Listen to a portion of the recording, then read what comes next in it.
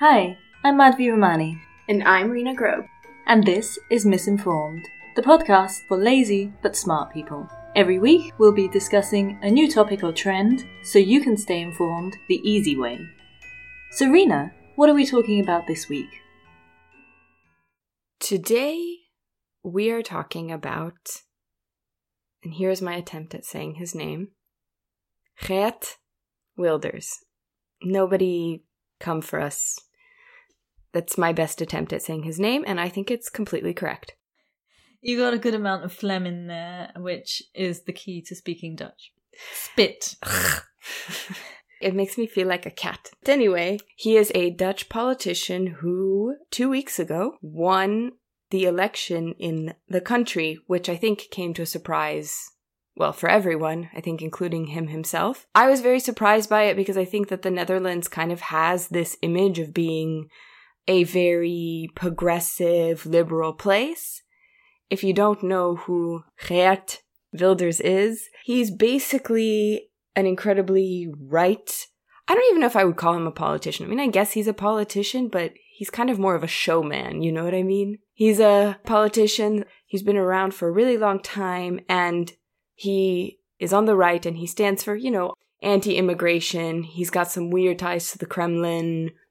He's Islamophobic, so on and so forth. You basically get the picture. And so I guess I was really just marinating on him since he came into power, because to be honest, I was not that aware of him. I don't really know what's going on in Dutch politics. I was very surprised that he came into power, and so I was like, let's talk about it. Oh, he's been around for ages. He is very much a politician because he's sort of soon to become a Nestor, which is the longest standing member of parliament. So he's been around for ages. What's really interesting is a couple of things. He has been around with all of this banning headscarves, outlawing mosques, stopping Muslim immigration and all that kind of stuff for a long time. And all of that stuff is actually quite anti-constitutional. The first article of the Dutch constitution is literally about freedom of religion, which, I think technically makes it kind of a free standard society. And then he came into power, and I think it's kind of like an indicator of two things. One is that somebody who's just been on the margins for such a long time and seen as a marginal kind of voice became mainstream. He won about 25% of the vote, which is massive. It's a quarter of the population.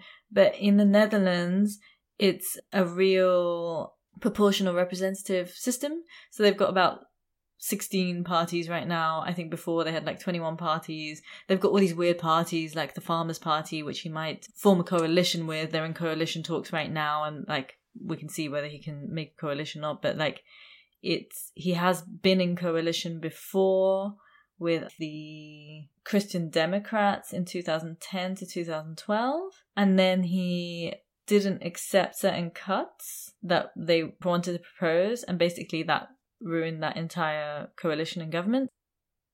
So since then, he hasn't really been a viable coalition partner, simply because if you form a coalition, you do have to kind of agree to stuff, because that's the point of the coalition. So he's been seen as a unreliable partner. But it is interesting that he has moved so, into the mainstream. And it's a bit like the AFD here. They're, on equal par with the SPD or whatever right now, with 30%. So it's a good indicator of how the right has become really central. Mm-hmm. In Europe. He's kind of interesting to me, though, because if you read about his views on stuff, obviously his, Islamophobia and all of that is terrible. But then, for example, he's not a climate denier, so he doesn't really fall into the normal pattern of a right-wing person, which is fascinating. So he, for example, believes that the climate crisis is something that we all need to work on together. He's the Netherlands can't solve this on their own. And you're what? This doesn't fit into the normal pattern. This one might be kind of an opportunistic one, but he has spoken out for LGBTQIA rights, but only in the context of, Islam is a threat to LGBTQIA rights. So I don't know if it's in favor of, but more against another thing. You know, he's using it. But it's kind of weird even so, because there's sort of like a formula for all of these far-right people, and he kind of circumnavigates it a bit. But I think that's one of the reasons why the far-right has come into the mainstream. So what happened with him is he was always going on about the Islamophobia thing, which made him like a bit of a crackpot. And what's actually really interesting is that he got his views from when he was really, really young. He went to work in the West Bank in a settlement. Yes, an illegal settlement. An illegal settlement. And that's where he really internalized that anti-Arab thing. And it's continued. He brought it, you know, into Europe. It's so interesting. I tried to do some research about this because all I found online was he traveled in neighboring countries, and I could not nail it down any more of where he went. Yeah, I saw a documentary about him once, and I've forgotten what the neighboring countries are. I think maybe Jordan. Yeah. But I don't know about the facts about that. But then why he won this election, first of all, is that the last government run by Mark Rutte, who was in power for 13 years, basically, in different forms of coalitions, that coalition just broke down in the summer because they could not reach an agreement about migrants, basically, and refugees and asylum seekers. So Rutte wanted to put much more hard line on this, and then his left coalition partners couldn't agree to that, and so the whole thing fell apart. And there's also an indication about how this like hard line anti-migrant, anti-refugee thing has like come into the mainstream. Like all the mainstream parties have taken this from the far right, and then that made for this like kind of snap election that happened just now, that made immigrants a main topic. And that was his topic for the last 25 years. But also, what's really interesting is that he is not just speaking on this issue. Like you said, you know, before it used to be just those issues. But now all of these far-right parties have clocked on to the fact that there is a housing crisis in the Netherlands, massive. They're short of 300,000. There is the cost of living thing that is happening everywhere. You know, how to do a green transition without people being bankrupted for it, like normal people who have families and normal jobs and stuff, and all of that sort of stuff, retirement age. So he's gone into all of those things which actually speak to the people. And what's stunning to me is that the people in the center, they had this logic, which turned out not to be a good hypothesis, that we will stop the far right if we just take some of their anti-immigrant policies or whatever in with us. Then like we're going to stop the far right. But instead what they did is they legitimized the far right views, they normalized these views, and then the far right went into all sorts of policy areas, and some of them are, you know, like they also offering like simple solutions to people that concern their lives. And I just don't get it why everyone in the center is not like, hey, maybe we should solve people's problems like the housing crisis in a practical way, instead of being like, yeah, maybe we should become super racist. And it's also happened like here in Berlin with Oyun, which is a cultural institute. It got its funding cut because it wanted to do an event with Jewish Voices for Peace. And the person who shut down this LGBTQIA Marginalized Voices Cultural Institute, the person who like suggested this shutting down was from the AfD anyway. And then the CDU, which is like center-right. I mean, they're pretty right by now. Pretty right. They're almost AfD right now. But like they took that and then they cut their funding. So it's like the far right is influencing the center, and the center is disappearing, but the center is not learning anything from the far right about like the actual things that they are doing that are working, which is like, yes, let's solve people's problems, and people are tired of the establishment. They're not taking those lessons, and I just don't get it. Like everyone has polls, everyone has like marketing experts, everyone has like algorithms and insights and data, and like if it's obvious to us sitting here, it must be, I mean, how hard is this? I think maybe the answer is that they don't actually want to solve people's problems, that they just want to stay in power. But they even cannot stay in power unless they address those issues. So they thought, we'll stay in power if we go totally racist. That was fine. But not, we'll stay in power. Oh, if we actually address the housing crisis in a way that's kind of competent. Yeah, I mean, they'll just always find someone new to blame for the housing crisis. I mean, it's gotten super ridiculous in Berlin. Did you see now that they put out a Umfrage about what they're supposed to build on the Tempelhofer Feld? They should not build on the Tempelhofer Feld. No.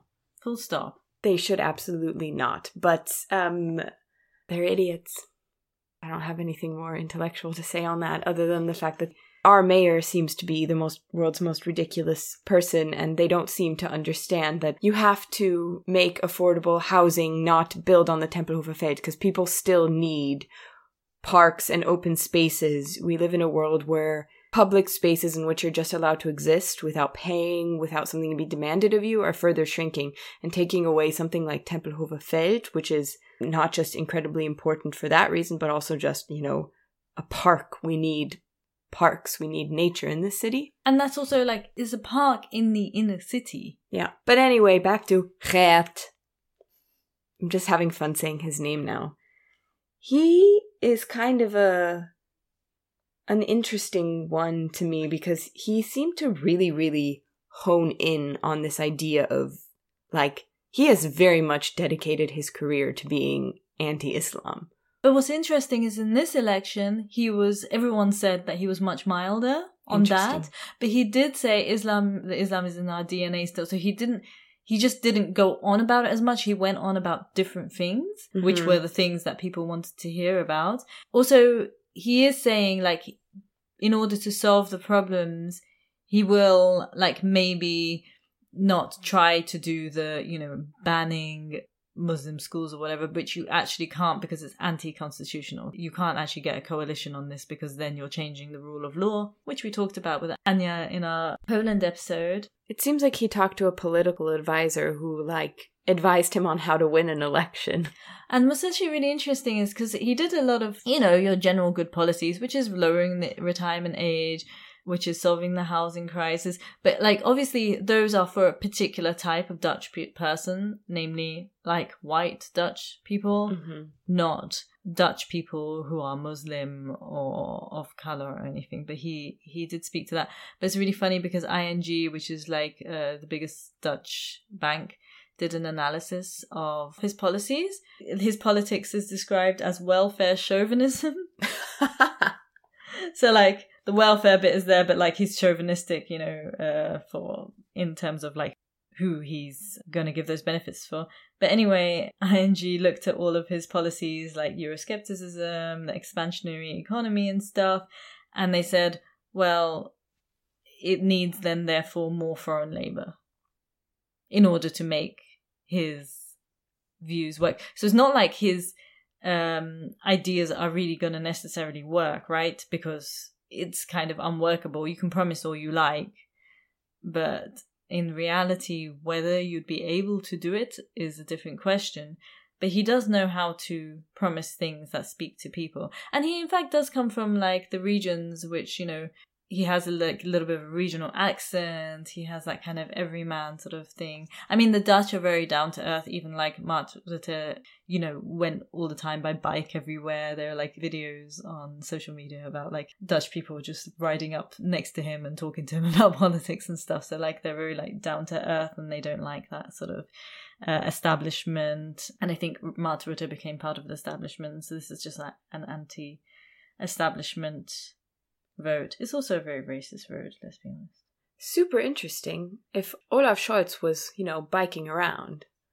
Actually, you know what? No, I don't care about Olaf Scholz. If Annalena Baerbock was just biking around, I would go give her a piece of my mind. I mean, Olaf Scholz too, but he seems kind of stupid. So I just feel like it would be talking to a wall, where I feel like she's a bit more intelligent. I don't know. Who else is there? Oh, there's Habeck.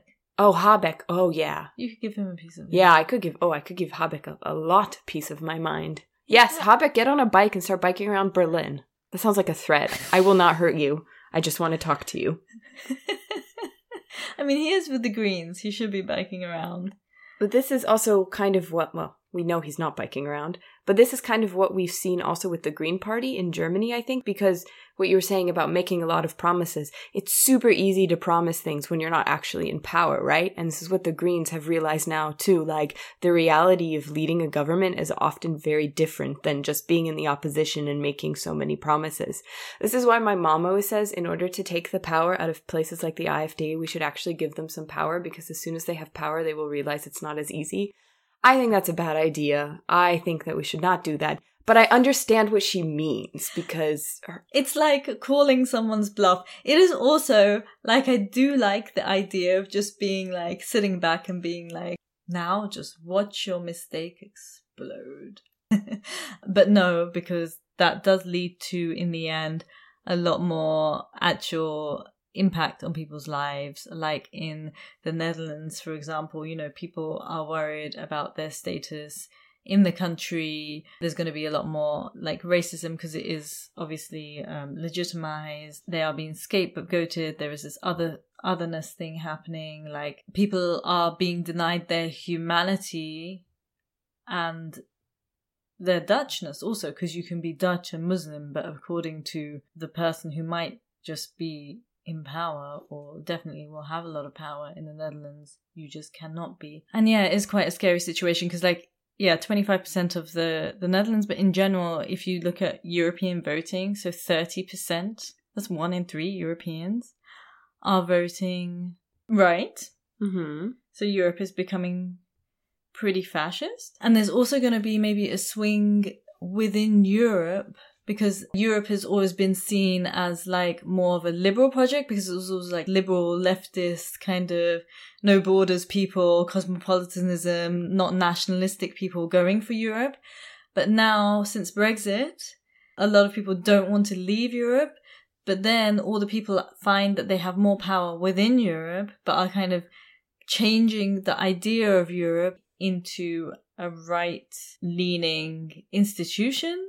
Mm-hmm. Which is an interesting development. So this guy called Hans Konani wrote a book called Euro Whiteness, where he says that actually what might replace our idea of being pro-European as an expression of cosmopolitanism, what might replace it could be called ethno-regionalism, which is an ethnic cultural version of European identity, which is a bit like ethno-nationalism, but which is closely connected to the idea of whiteness. Mm-hmm. So, yeah, basically they think that they're defending European civilization. So what's happened recently, like I think they agreed on like these new rules for migrants. In the end, it does come down to like people's lives recently. But like, say, for example, if Orban or other people come into like power, you know, instead of Ursula von der Leyen, who's terrible anyway, but not as terrible as other people. She'll be out soon. Yeah, she'll be out soon. Belgium's in.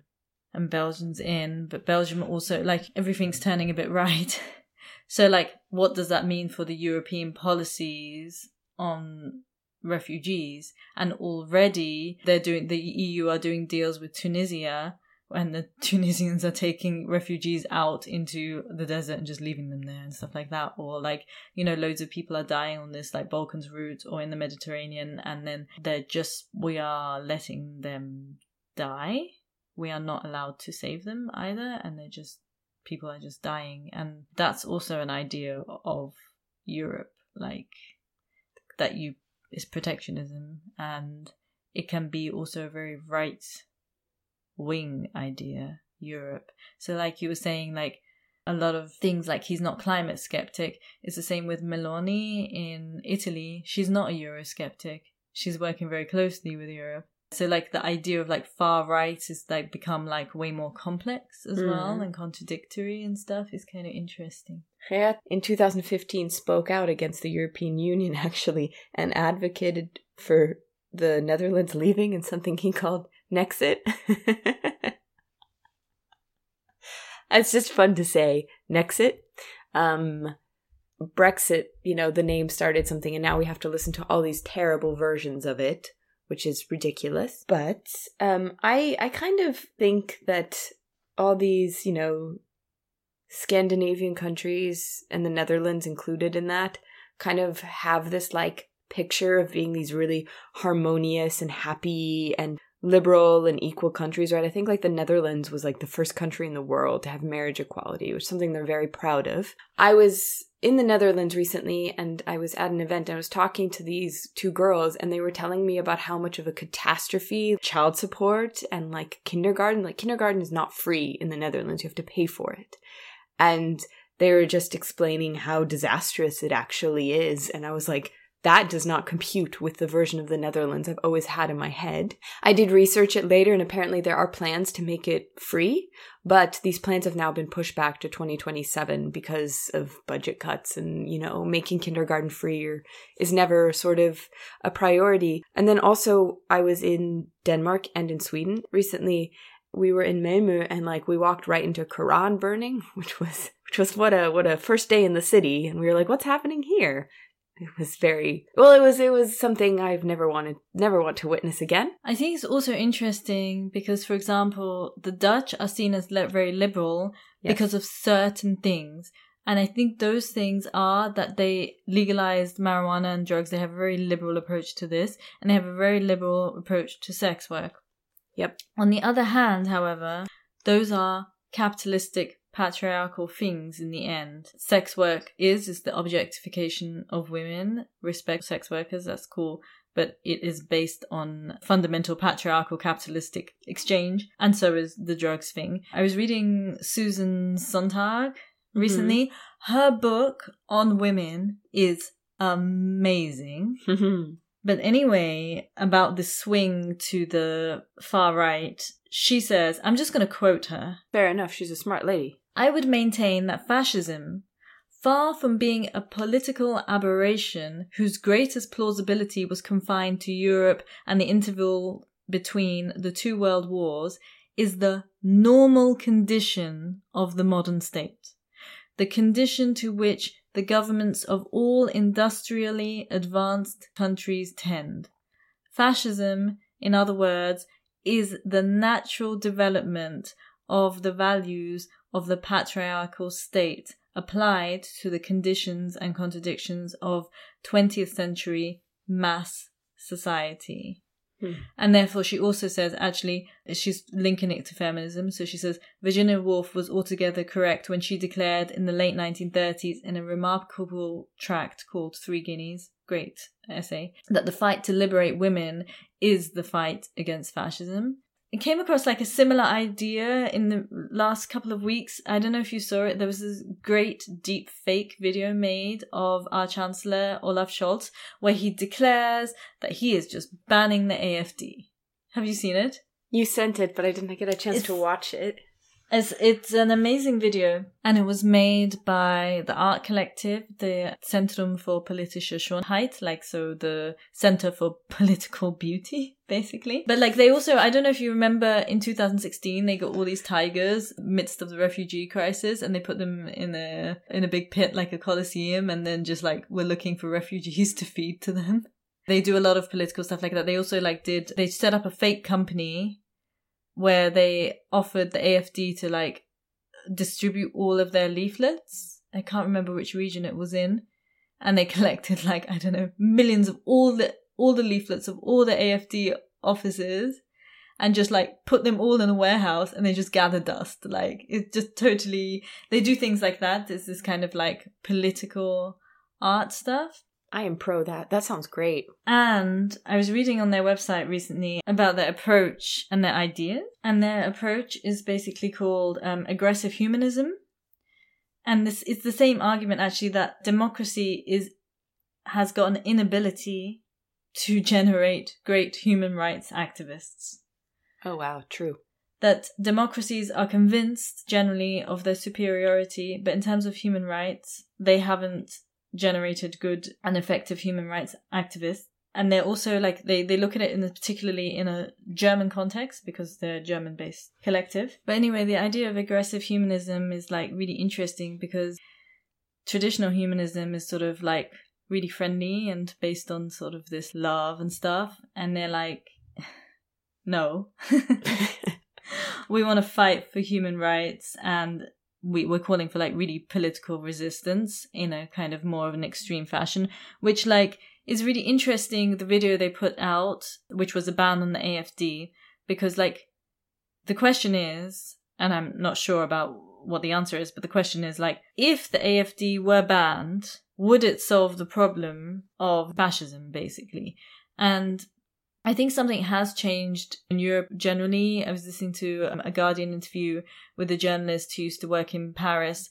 And when Jean-Marie Le Pen, the father of Marine Le Pen, won one of the rounds of the presidential election and Jacques Chirac had to debate him on national TV, Jacques Chirac just flat out refused. He just said, like, I don't converse with fascists. And then he was not given the airtime at that time. But now we give, like, the AFD a lot of airtime, the media does, all of these views are aired everywhere. And I think it does actually affect the culture when those views are accepted. Like, society has a role to play in saying, well, that's unacceptable totally. And I think that was a really good video to put out just to show why it would be banned on the basis of the Holocaust, actually, the AFD, and to remind people of that, because otherwise I think people don't make the link, or they forget it, or they think it's kind of socially acceptable. And the more socially acceptable it is, the more socially acceptable it becomes. Yeah, like your mother says, sure, 25% of the Netherlands voted for this guy. Let's see what he can do. That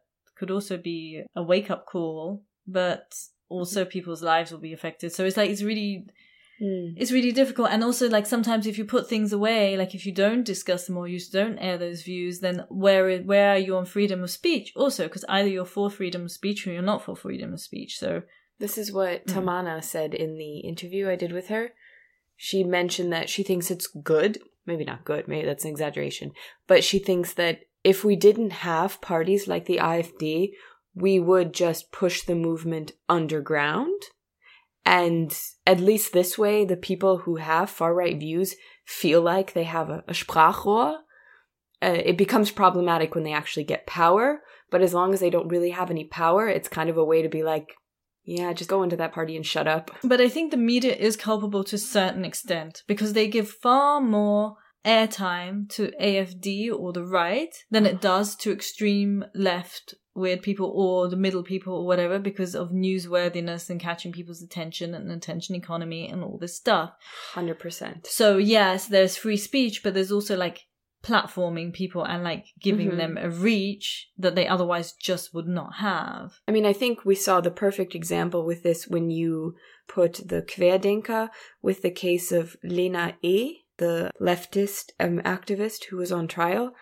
If you see the way that, you know, these Querdenker, when they stormed the Bundestag, right? They like broke through the police barricades and stormed towards the Bundestag. And it was like the police was like, we can't do anything. Oh no. Ah. Whereas if anyone in any other political movement, I mean, I mentioned Lena E because that erupted into violence, mostly like, you know, clashes between the police and the leftist demonstrators. But also you see it with like any sort of pro-Palestine, anything essentially at the moment, you're right. It's like, I mean, I think we all know it's because the police have a Nazi and a far-right problem. I guess that's the real answer. But if you look at it, the way that the government and the police react to right extremists in any way and the way they react to anyone else is so severely different. And then it's the language that they use in the media when they describe these different events is so dramatically different, yeah?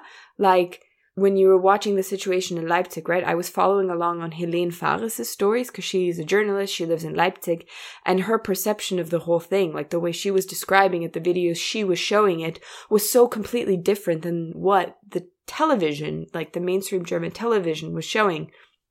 And you saw this reflected again with the Querdenker, like they're always shown in such a harmless light on the news. And like, no, there's violence here.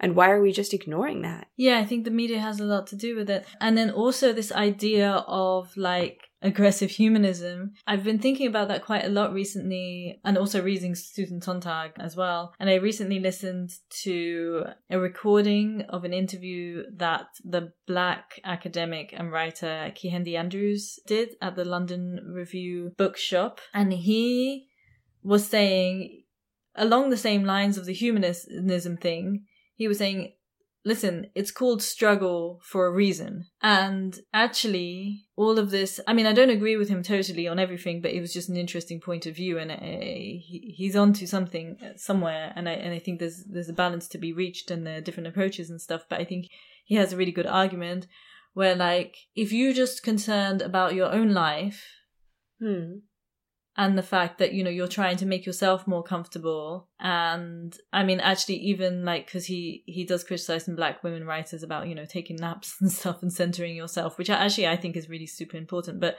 he's like, that is not an activist struggle. You know, you are not actively fighting for equality or a better human society in this case. So, like, is all of our responsibilities not to be lazy either when it comes to this stuff? And if we say we're not racist, because I think some people were like, oh, I don't agree with his Muslim stuff, but I agree with the housing stuff. I think like that type of thing is super dangerous. Like, yeah, I understand it, but also you can't forgive it. I don't think it's forgivable. I think people need to take responsibility and be like, yeah, I'm not racist, therefore I'm not voting for it, and I don't care if my retirement age goes up a bit. Yeah, but people are selfish. They never look, as you say in German, über ihren eigenen Tellerrand. I think the real question that needs to be solved, and this is just mine, what the hell happened to Geert while he was in the Middle East? Something happened to him while he was there. But obviously he was on a settlement in the West Bank. Like, that happened. That's the situation. That is an extreme situation, actually. You find your community, you're at that age, when you go at that age, at like 18, 19, whatever he went, when you connect with a different place and you're finding yourself at this age, it's formative. That is a formative experience. Do we know why he even went to Israel? Google it. Mm-hmm. So he didn't have enough money to go to Australia, so he ended up going to Israel. Do you think if he went to Australia instead, his entire obsession and campaign would be against, like, Aborigine people? 100%. But there's not enough of them left because Australians did, like, a pretty good job at murdering all of them.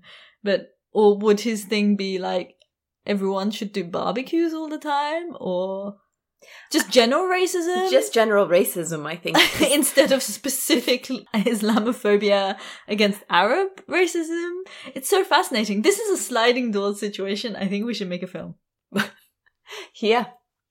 The different shades of Geert Wilders' trajectory, different forms of racism that he could have chosen to be obsessed with. You know the movie Lola Run, Lola Run? Is that what it's called in English? I think we should do that.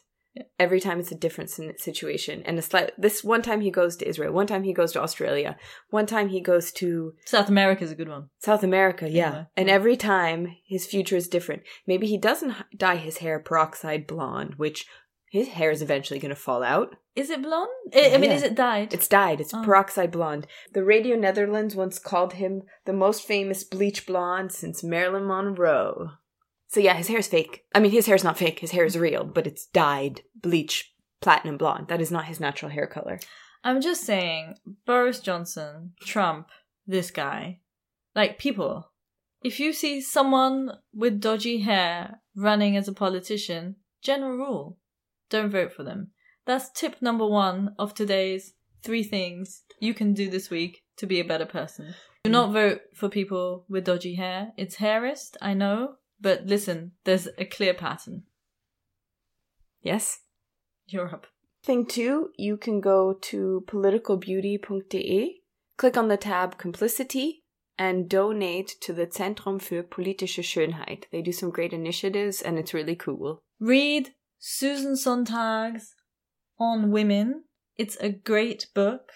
Or if you're also interested, Kehinde Andrews wrote a book called The Psychosis of Whiteness, also a great read if you're looking for something political to take you through the winter holidays. Thank you for listening. Until next week, goodbye.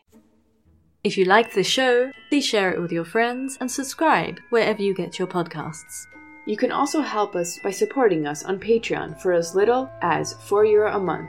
Visit patreon.com/misinformed. For links to all our sources and for our personal tips on what to watch and read, subscribe to our weekly newsletter at misinformed.substack.com. You can follow us on Instagram at _miss_informed or email us your feedback, requests, or just to say hi, misinformed.podcast@gmail.com. We would love to hear from you.